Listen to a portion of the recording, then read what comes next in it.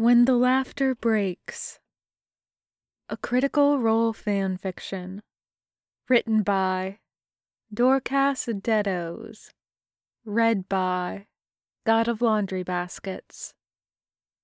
Rating teen and up, pairing Jester, Caleb.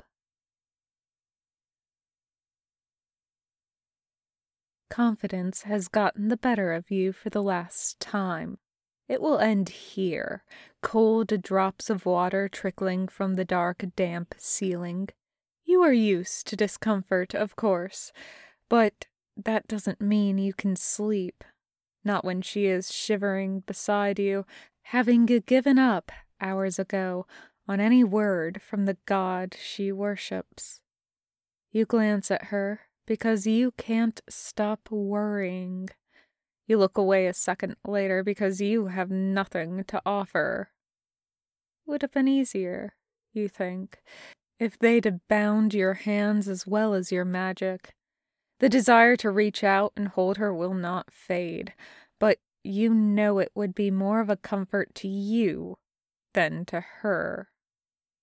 So you fill the silence instead, and you do not touch her. "Where did you learn all these stories?" she asks. "I read a lot." "Not storybooks?" "I like all kinds of books, and some of the most reliable information is found in storybooks. Especially the smut. Oh, ja." She giggles tentatively. It's like an elbow in the chest, leaving you breathless and bruised. You are broken enough that you miss the sensation the minute it numbs. She is still looking at you, on the precipice of speaking. You are not uncomfortable with silence in the way that she is, so you wait for the words to come to her. "I was thinking," she says.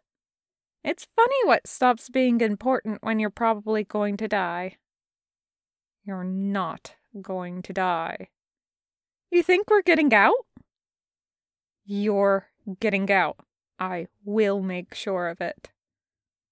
"And what about you?" You snort. What does it matter? What does anything matter anymore? Your time is stolen as it is. Your journey as circular as it is selfish. It was never going to be a happy ending for you. Jester is so much more. So much better. A happy ending should be honored to be worthy of her. "Caleb, I'm not leaving you," she says, serious, almost annoyed. "We're getting out together." "If you say so." "I do." "But you know, if it comes down to it, if it's between you and me, it won't." Her voice is firm, and it shakes momentarily the skeptic out of you. You catch a glimpse of a possible future, as sour as the past. So caught up in yourself, you only realize now that she is holding back tears. "I am sorry," you say quickly, shifting closer to her, forgetting your place. "I shouldn't say such things. It doesn't help to be hopeless." "Nope," she says, lips smacking and punctuating her point. It is, then, that she seems to notice their proximity. She looks at the inches between their legs and moves until no inches remain. "Will you tell me another story?" she asks, head falling onto your shoulder. It's a light burn, but a burn all the same. You always did like the feeling of fire. "I think I have used up my best ones," you reply, because your mind is fogged by the touch. "Will you tell me one of yours?"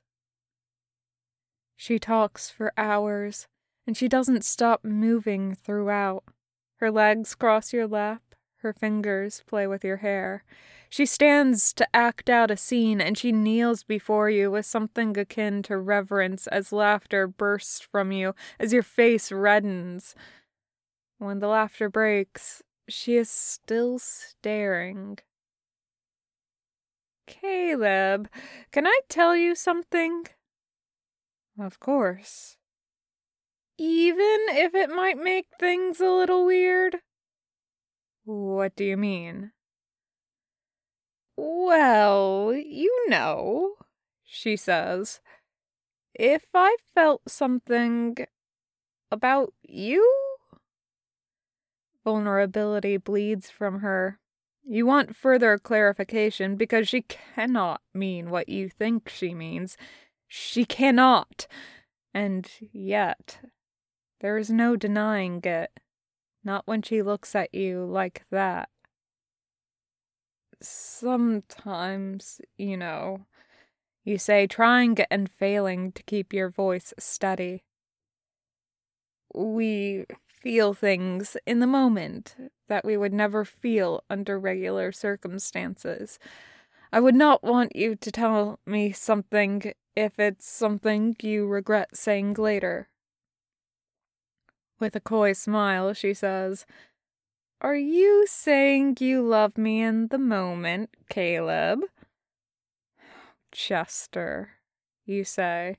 And you say it with a laugh because it is as ridiculous a truth as it is a painful one.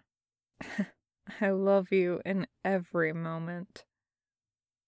The smile on her face breaks with the choked sob that refuses to stay choked. Caleb, she whispers, something close to a plea. You cannot look at her for a second longer.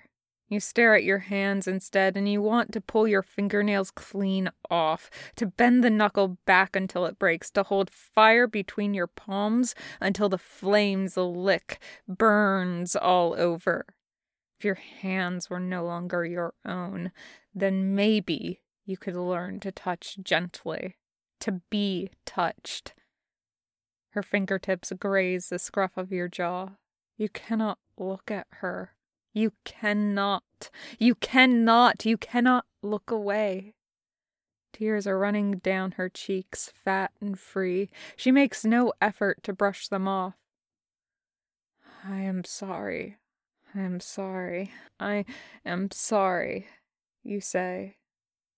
You would say it for longer, but she is trying to press a kiss to your mouth. You force yourself not to respond. If you do not have the strength to push her away, the least you can do is refuse her. You cannot kiss her. You should not. Selfish and circular. You press back and feel her smile. It almost tastes sweet. The end.